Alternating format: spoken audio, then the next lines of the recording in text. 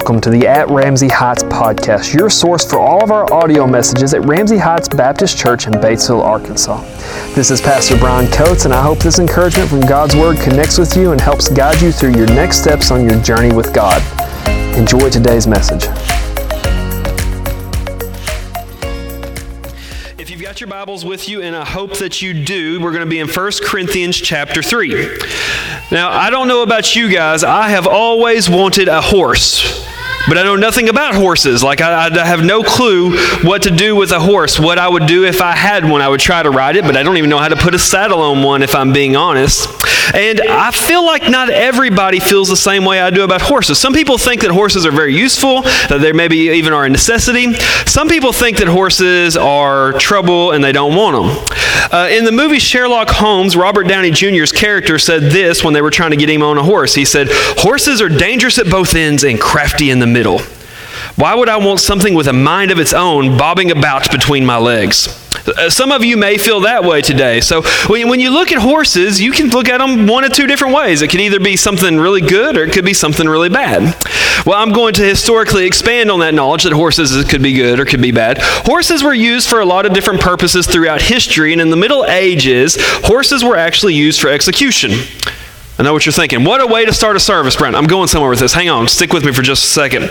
They actually, when there was a heinous crime, like somebody who tried to assassinate a monarch or succeeded in assassinating a monarch, they actually had this punishment, this form of execution, where they would take 4 horses and 4 ropes, and they would tie one rope to each part of the person they were planning to execute. One to the left leg, right arm, left arm.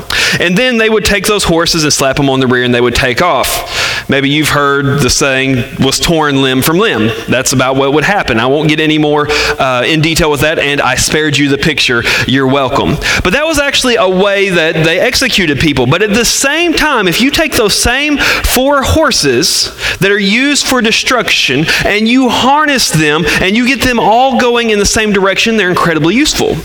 You take a horse and hook it to a stagecoach or a wagon or a buggy or whatever, they will all go in the same direction, and you can use that for a very specific purpose. What's the difference in the way those two groups of horses are aligned? The difference is that somebody with a plan and a purpose harnessed them to go a certain direction for a certain reason. If without that, the 4 horses would pull apart and would tear a human apart. Now, a church is a lot like that. When we come here, we're all tied together. As we come together as a church, if one person is pulling that direction and one person is pulling that direction and somebody's pulling this direction and somebody's going that way, what will eventually happen is everybody will pull hard enough until you rip the church into 4 pieces or more. But if we were to all be pulling in the same direction, if we were all going the same way, how much could we accomplish for God all going the same way? And what's the difference? The difference is everybody doing what they want to do, or everybody allowing themselves to be harnessed by somebody or something that has a plan and a purpose for everybody pulling in one direction. So what that tells me is that a church needs to be harnessed together, moving in the same direction by somebody. Now, what you're probably thinking is you think I'm talking about me. I'm not talking about me. My job is not to have us pull together in the same direction. I'm talking about the Holy Spirit. That when we come together as a church, the Holy Spirit should be tying us together and harnessing us, and each of us being pointed in a specific direction so that God can work for us. That's what we're going to talk about today. Now, just a little background if you haven't been here. We've been in a series called Unify Us, and we are talking about church unity from the first few chapters of 1 Corinthians. And what we found out is that the Corinthians are, in fact, disunified. They've got several different factions that are focused on different leaders. And what Paul is pointing out to them in 1 Corinthians, he's saying, you've got a broken theology. Something is wrong with how you're handling this. You're putting too much faith in leaders, and because you're putting faith in leaders, you're all all pulling different ways as you each respect different leaders more. What Paul is telling them is you need to get a correct understanding of God and understand that your church and the work that you're doing is not based upon the wisdom of men, either the wisdom of your leaders or how smart you think you are in choosing leaders, but it is based upon the power of God. So Paul continues this morning. He's continuing this thought, trying to get Corinth and hopefully trying to get us to understand that all of the things that we could think of that may be important to God, those are not the important things for a church, for church unity, or for church purpose. The important things are in relying on the power of God. If you've got your Bibles open, this is chapter 3. Let's read verses 1 through 4 together. And I, brethren, could not speak unto you as unto spiritual, but as unto carnal, even as unto babes in Christ. I have fed you with milk and not with meat. For hitherto ye were not able to bear it, neither yet now are you able. For you are yet carnal. For whereas there is among you envying and strife and divisions, are you not carnal and walk as men? For while one saith, I am of Paul, and another, I am of Apollos, are you not carnal? So Paul continues on with his thought, and he lets us know that there are two different groupings of people within the church, within Christians. The first one, he uses this word about 4 times. The first one is what he calls carnal. Now, all that really means is that these people are born naturally to want to fulfill their own desires. We're all born that way. My daughter will scream when she doesn't get what she wants. I didn't have to teach that to her. She just knows that she wants what she wants. And so Paul says a lot of you are acting in a carnal way. Your motivating factor is the word I. That means when it comes to a big decision, like do I take the job or not, you are saying I want or I don't want the job. When there are rules for your life in the Bible, you're saying I do want to do that or I don't want to do that. When you're handling your money, your motivating factor is what do I want this money for. When you're angry, what you're saying is what do I want or what I feel. That is carnal, that is natural, that is how we are all born. But Paul says there is another group of people, the group of people that he calls spiritual. This is a group of people led collectively or individually by the Holy Spirit. And so if you're led by the Holy Spirit, instead of your motivating factor being what do I want, what is my desire saying, what are my urges telling me I need, your motivating factor is what does God want? And so when we ask about that new big job or how we spend our money or what we do with whatever desires we're having, the first thing we ask is what does God want for my life, and we seek that out. Last week we finished with talking about being led by the Holy Spirit. And then there's 4 things we must do to be led by the Holy Spirit individually. Thing number 1 is we must be saved. It is very important for us to acknowledge that Jesus Christ is Lord before we can acknowledge He has a right to lead us. And when we are saved, the Holy Spirit is given to us. And from that moment on, it is trying to guide us and to change us in different ways. If you are unsaved, the only leading the Holy Spirit gives you is a need for salvation. Secondly, to be led by the Holy Spirit, we must be leadable. What that means is that when we come into a church or when we get into God's Word or we pray and we ask God to do something for us or what He wants us to do, we must have our mindset that I am willing to go a direction other than what I want to do. I've got to be willing to go to God and say, God, I'm going to ask you, and whatever you tell me to do, I will do. Third, to be led by the Holy Spirit, we must be listening. We must be seeking God. If we are not listening, we will often miss, the Bible calls the Holy Spirit a small, still voice. We will often miss what the Holy Spirit is saying to us if we're not seeking Him out through God's Word and through prayer. And the last step is we must be obedient. We must be willing to follow through on what God has called us to do. Those are the 4 factors that make us Spirit-led individuals.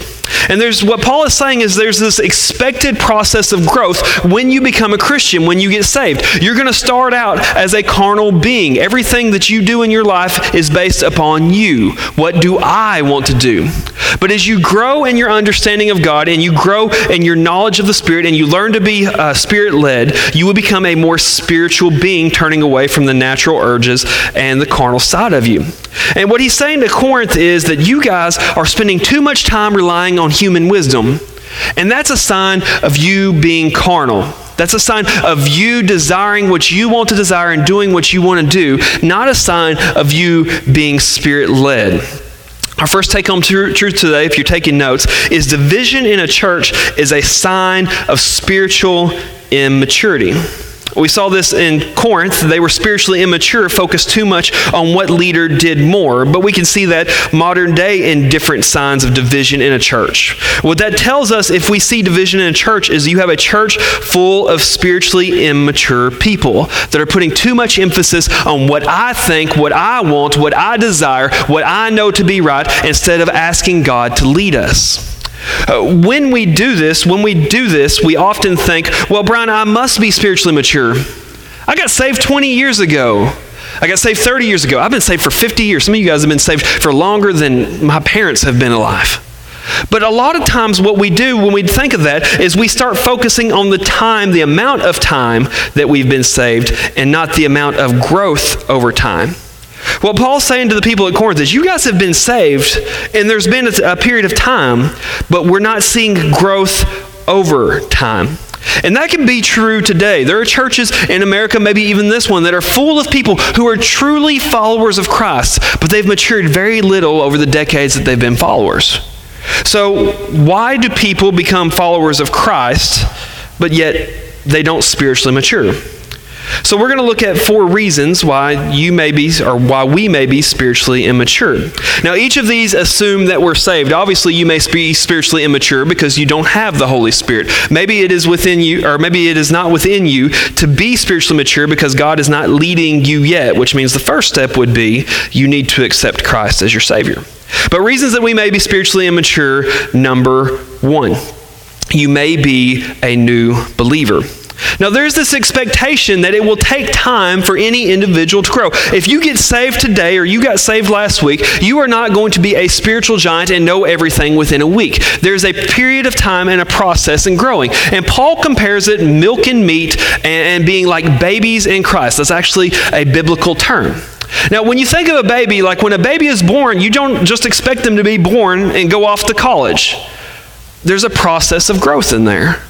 First, the baby will learn to kick and work those legs, and eventually your child will learn to roll over. We expect that to take some time, and then they will start to crawl, and after they start to crawl, they will start to pull up, and once they start to pull up, they will start to walk, and then they will develop an attitude. Some of you parents are amen on that, right? Like there's this expectation that we understand that babies have to grow. And it's the same thing for a baby Christian. Just like a baby is beginning a new life and they have to learn, a baby Christian is starting a new life, and they have to learn as well. So if you are a baby Christian, it is okay for you to just be learning the basics. It is okay for you not to know everything just yet. But I do want you to know that you should be seeking to grow a little bit. You should be seeking to grow as much as possible. And most times, not all the time, one of the ways that God will do that is He will put mature Christians in your life to guide you and lead you. If you are a baby Christian, if you are a young Christian, you should be seeking out a more mature Christian to mentor you and to help you learn how to follow Christ as good as you should. Now, a lot of times what we'll do when we see a more mature Christian is I'll go, wow, I do this with other pastors, like, that dude's got it all together. I'm nothing like him. I don't know how to be like him. A lot of times as Christians, that's what we do. But what we should be doing instead is, instead of marveling at the fact that they know a lot, we've got to ask ourselves and purposely even ask them, how did they get to know all of these things? And then we follow in their footsteps. So if you're a new believer, you should be growing, but you shouldn't know a lot yet. Reasons that we may be spiritually immature, number 2, is a failing faith community. I put this purposely first before we get into anything else. And I'm willing to admit that at Ramsey Heights and at the church down the road and anywhere that you may attend church now or in the future or in the past, this may be true. It is possible that the church is not growing you as they should. See, every church has a mission. They don't get to pick their mission. The mission is given to us by God. And that mission is to make disciples. To make disciples, we have to first introduce people to Christ and get them to the point where they're willing to accept him. But after that, we have a responsibility as a church to mature them. And it is possible that churches across the world, it is possible here even at Ramsey Heights, that our focus or that another church's focus is not on making disciples. The focus may be on getting a lot of people in the door. The focus may be on offering. All of those things are wrong. Now let me say that, and the reason I put this here is if this is true of Ramsey Heights, that is my responsibility, and I ask you to hold me accountable on that. We are a church that is trying to be diligent in making disciples by both sharing the gospel and taking young believers or intermediate believers or old believers and mature them in different ways. As a matter of fact, our next sermon series is going to be over the ABCs of disciple making as we talk about a program we've been putting together to be more diligent in growing disciples. Now, I said all that, and I think it's fair, and I think it's good for us to say that, but let me also say this. We need to make a distinction. If you're going to a church and you're showing up 1 or 2 hours a week and sitting in service, but you're never taking opportunities to get to know people in small groups, you're never participating in a service project, you're never taking a step towards membership, those are growth opportunities that you are choosing not to take because those growth opportunities cost you commitment. In which case, that is not the fault of a faith family.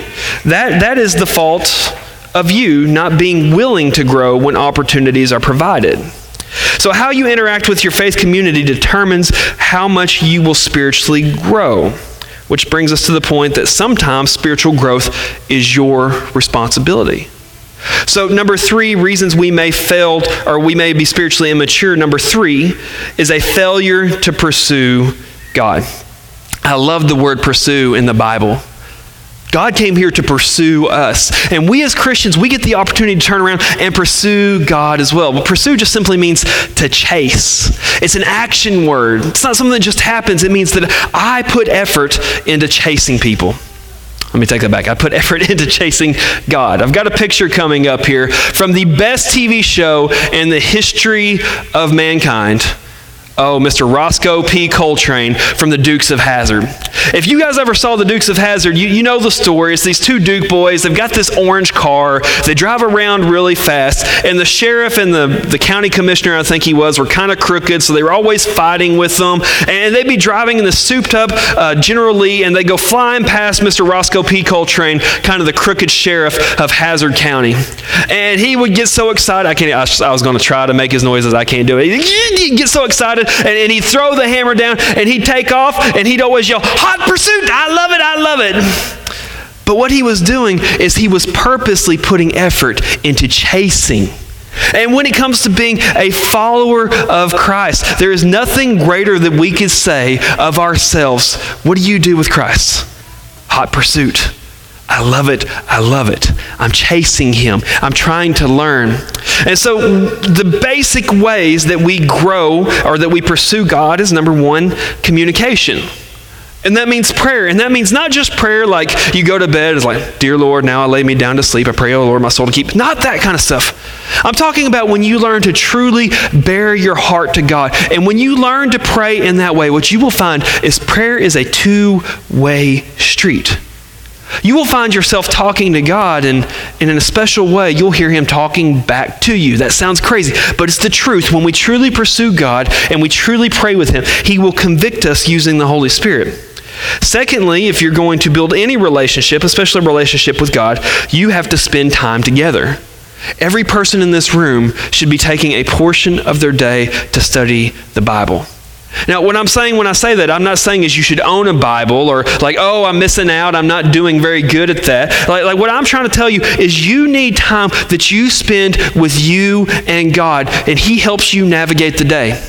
You should take your Bible and you should ask questions about life from the Bible. God, how do I handle an angry coworker? Any of you guys got those? If you worked in a school, you would, trust me. How do I handle an angry coworker? God, what do I do when my marriage is failing? God, what do you want me to do to this person who's attacking me all the time? And the Bible, if you will ask it questions, the Bible will answer for you. And I'll even make it easier for you. It has been made so easy for you and us. You have Google. It is perfectly okay to Google, I need verses on how to handle an angry coworker. I need verses on how to raise my children. And then you get into the Word and you begin to study and you spend time together pursuing Him. The last thing that you need, one of the biggest things that you need, is you need to invest in godly relationships. And that is so hard for us because investing in godly relationships takes time for us. It means I have to give up something I like to do when I would want to do it, and I have to take time to be at church, to be in a small group, to ask somebody to mentor me, to ask somebody to go out to lunch so I can ask them about God. You need godly relationships. Because if you spend all of your time hanging out with your old drinking buddies, you will never grow spiritually. And those are some of the ways you can grow your relationship with God. But you notice all of those take action from you because we have to be pursuing Him just as He pursued us. The fourth reason, number 4, we may be spiritually immature is flat disobedience. You may not be growing and maturing spiritually because somewhere in your life there is a sin and you're absolutely refusing to give it up. I refuse to do what God has called me to. I've closed this one part of my life off to Him. And what we're saying to God is, I will not do it your way. No matter what the Bible says, no matter how many people guide me, no matter how much I know that you want it, I will not do it your way. And what we're effectively saying to God in that moment is, I'm refusing to grow spiritually because I'm refusing to allow myself to be led, to be changed, because it's hard, and you'll find yourself stuck in a stagnant faith. Now, what you notice about all of these actions is no matter what the action is, no matter what reason we may be spiritually immature, there's a responsibility of me and you to mature ourselves. Let me take that back. There's a responsibility of me and you to allow God to mature us. Maybe that's a better way of putting it. If the first thing is true, if you're just a new believer, then what you should be doing is trying to learn those basics of the faith and learning how to grow and building habits into your life that will eventually grow you into a spiritual giant. If you attend a church where God cannot grow you, whether it's here or anywhere else, you should find a different church. I will say this with confidence. I am more worried about your spiritual growth than I am if you attend my church. If you can't grow here and you're investing in Sunday school and service projects and you're saying, I'm just not growing, I'll help you find somewhere to go. Because I'm so much more interested in you getting to know Christ than you being a number at our church. If you're the third one and you're failing to pursue God, it's time to build some things into your daily routine that help you pursue God. I'll be honest with y'all, 100%, Bible study is my weakness. And the reason for that is it's kind of a job to me. Like I spend so much time over a week spending time digging into 1 Corinthians chapter 3 that sometimes I forget mentally to go and have my own personal study time. And I remedied that a few months ago, and this is the silliest thing. It's the most immature thing for somebody to do. But here's the truth. I get an email at 5 o'clock every morning that has Bible passages in it. And that's the first thing I do when I wake up. Because I had to build into my routine some way for me to have some time to Bible study that would remind me and it would keep me on track. Maybe you just need to find out what works for you to build things into your routine where you're pursuing God. A prayer time at lunch, at work, waking up and doing your private devotion then, putting aside the hour of 8 to 9, and that's your time to really dig into the Word. But you need to work on that. We all need to work on that. And if you don't know how to do that, we will provide you resources to do that. And last, if you're being flat disobedient, if God's telling you to do something and you're just refusing because it's not fun to you, because you don't want to commit to that, what you should do is simply repent and follow God, which is what salvation is in the first place. Because the truth is there is an expectation of growth for us as Christians. There's an expectation from God of spiritual growth. He did not save us so we could remain the same just to get into heaven. He saved us to change us and work in us so He could use us here to bring other people closer to Him. And we must spiritually mature. And it does kind of look silly when we're a very mature Christian, a very seasoned Christian. We've been saved for a long time, and we're still not very mature. My daughter, you've seen her. She's this tall. She's as cute as she can be. She's 2 years old, and she sleeps every night with Bun Bunny and Puppy, and it is a big deal, guys. Some of y'all have had kids. You know this. She wants her stuffed animals. And that's acceptable. She's 2. Everybody in here is like, of course, she's 2. She wants a stuffed animal. But if we were all on a church retreat together, and it was getting bedtime, and I was like, hey guys, I got to go home. I forgot my bunny. I can't sleep without it. You would think I was a little weird. My daughter's 2 years old. She's also potty training. Like, nobody in here would have been shocked this week if you were talking to Jessica and she's like, hang on, I'll be right back. I got to go change this diaper. But if you were talking to Jessica and I walked up to you, and I was like, excuse me, hey babe, I made a shoey, I need your help. You would be looking for a news of church, as you should. Because there's an expectation of growth the older that we get. And it's the same thing with our faith, that there should be a bit of growth in us. And what Paul's telling the church at Corinth is, you guys are messing up and having division because you're not spiritually growing the way that you should. Let's keep reading here, chapter 3, verses 5 through 9. Who then is Paul, and who is Apollos, but ministers by whom you believed, even as the Lord gave to every man? I have planted, Apollos watered, but God gave the increase. So then, neither is he that plants anything, neither is he that waters, but God that gives the increase. Now he that plants and he that waters are one, and every man shall receive his own reward according to his own labor. So here's what Paul says is, you've got a broken theology. You have a broken understanding of God. Your understanding of God tells you that one person is more important than the other, that human wisdom is what is going to fix the church, what is going to grow the church. But the correct theology is this, is that God works in ways that you don't understand. So I put this in my notes. I don't know what this means. God works in multiple diversities.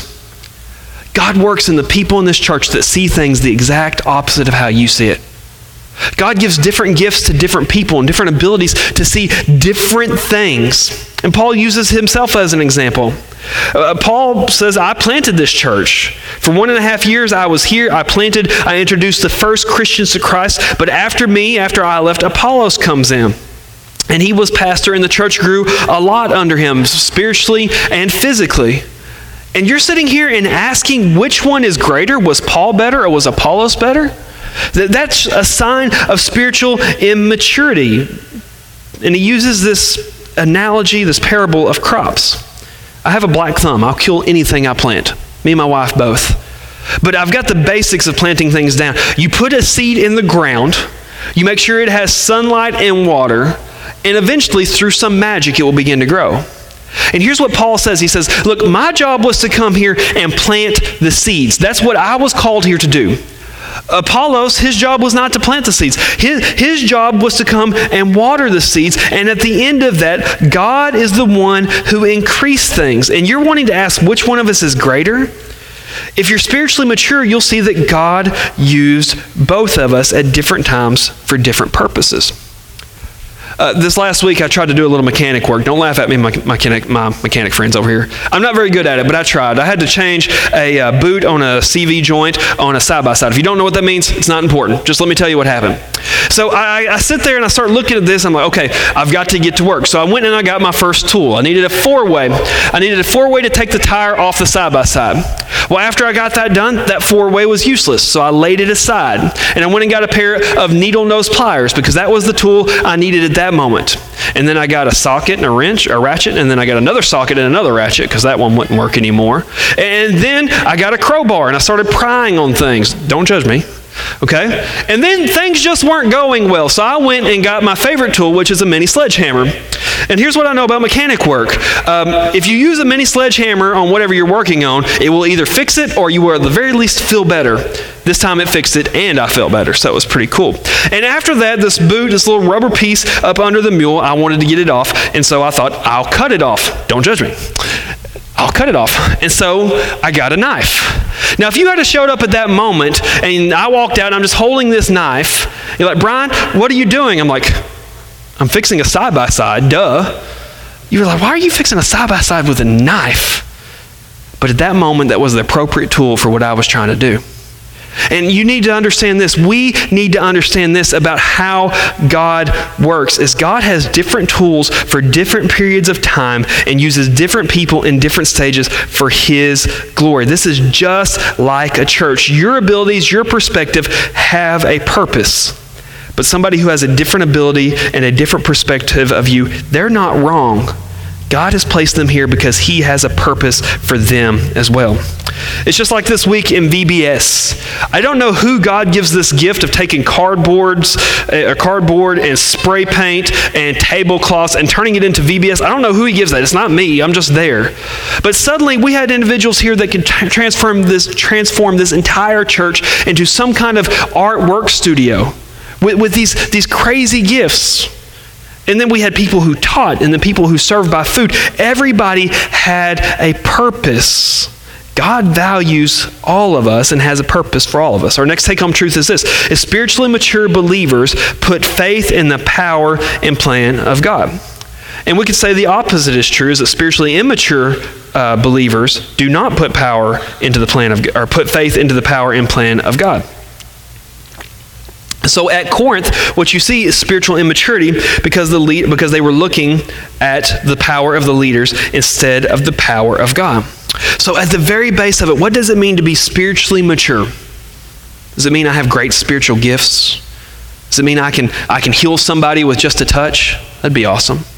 No, at the very base of spiritual maturity, what Paul is saying here is when you come to a point and go, it's not about me. It's about the power of God. And even the very first step of becoming a Christian, that's what it takes. It takes me going to God and saying, I cannot save myself. God, only you have that power. And so I rely on your power to save me. So as we begin to grow, we no longer look at us. We no longer look at our power. We no longer look at our abilities. We may no longer even look at the present. I think as Christians, we're very short-sighted. What is God doing? What's He doing today? Like, it's all about today. And that's why we get divided, because we're so focused on the present. When in truth, God is working right now for the future. 1 year, 5 years, 50 years. I hope in 100 years, this church is sitting right here in the third building that we've had to build, and the people are being saved because the Bible is being taught here.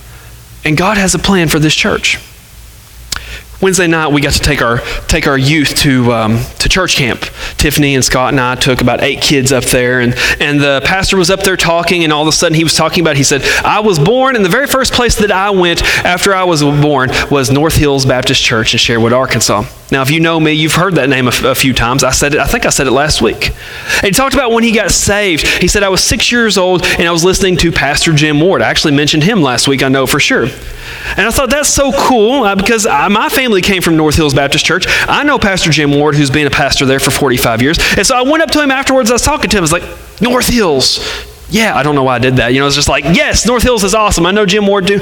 And we got to talking, and here's what he told me. He said in his story, he said, when I went from being youth pastor to pastor at First Baptist Walnut Ridge, I called my boyhood pastor, Jim Ward, and I went and I asked him, what do I need to do to be a pastor?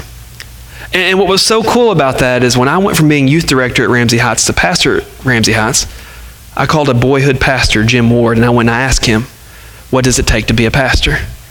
And so let me tell you about North Hills about 25 years ago. About 25 years ago, there were some parents and grandparents there, and their kids were coming, and God was setting up something in their life that they would be able to use far, far in the future. Had no clue that those 2 boys that were crying or running around would one day come back and say, Brother Jim Ward, would you pour into Batesville? Brother Jim Ward, would you pour into Walnut Ridge? But God knew what He was doing there. It's the same thing here at Ramsey Heights. One more story. This week we had a little girl came here. A family member went and picked her up, and her stepsister didn't want to come, but she came on Monday night by herself, and she had a blast. She loved being at VBS, and she went home and she told her stepsister all about it. And Tuesday night when that family member went to pick her up, here comes the little girl and stepsister. At 7 years old, stepsister had never been to a church. When I say she had never heard about Jesus, I don't mean she hadn't heard the gospel and knew all the details about it. I mean she didn't know about Jesus turning water to wine. She didn't know about a cross. She didn't know about a virgin birth. She didn't know the story of Christmas. She didn't know any of that. And she came here Tuesday night, and when she left, guess what the last thing she said was, I can't wait to come back. And she did. That little girl might not have got saved this week, but God's got a plan in that, and in the 30 or 40 other stories we have like that. Maybe our job this week was just to teach a little girl how to love church. And she'll have an opportunity to go somewhere where she'll hear the gospel. And maybe she'll hear the gospel and she'll get saved. And maybe she'll get saved and she'll grow up and she'll marry a man of God. And maybe they will raise children in the church. And maybe one of those children might be a missionary or a pastor or a deacon or a Sunday school teacher or the next person who teaches VBS. But God knows. See, we can't focus on what's going on here today. We've got to stay focused on our mission. And when we start to look at it like this and say, hey, it may not be about what's going on at this exact moment. We're investing in the mission of what God can do in the future. We start to say, forget me, what's God doing? And we no longer have a reason to be disunified. You've heard me say this, and I want to say it again. As a church, we have a mission that we are going to chase nonstop, and that is making disciples. And I don't care about the results. I don't care if we chase disciples and we never get a new church member. I don't care if we share the gospel and nobody else ever gets baptized here. Let me take that back. I don't care is the wrong word. I don't know. Here's what I know is God has called us to that, and we're going to follow it because God has a plan. We will plant, we will water, and we will work, and we will wait for God to grow new believers. And if our mentality is so focused on that mission, there will be no church disunity at all because we have nothing to fight about. Because instead of being like 4 different horses that pull in 4 different ways, we'll be a team of horses harnessed up by the Holy Spirit, all pulling in the same direction. Liv, if you want to come up here. So today I want to ask us a question of us as a church, and you as an individual and me as an individual. Let me ask us, how spiritually mature are we? Do we spend all of our time worrying about what I want or what I think would be great or what's going to grow the church or the way that I think it should be done? Or do we come here on Sunday morning and we're saying, I cannot wait to see what God does. I'm just making myself available for Him. And this morning there may be a lot of reasons you may be looking at yourself and saying, I'm spiritually immature. I'm not mission-minded because I'm not focused on the power of God. One of those may be that you've never been saved. And today is the day. I hadn't let the water out of the baptistry yet. We'll use it again next week. We're waiting on you. Like today may be the day, but maybe you're a Christian and maybe you're looking at yourself and going, I need to grow.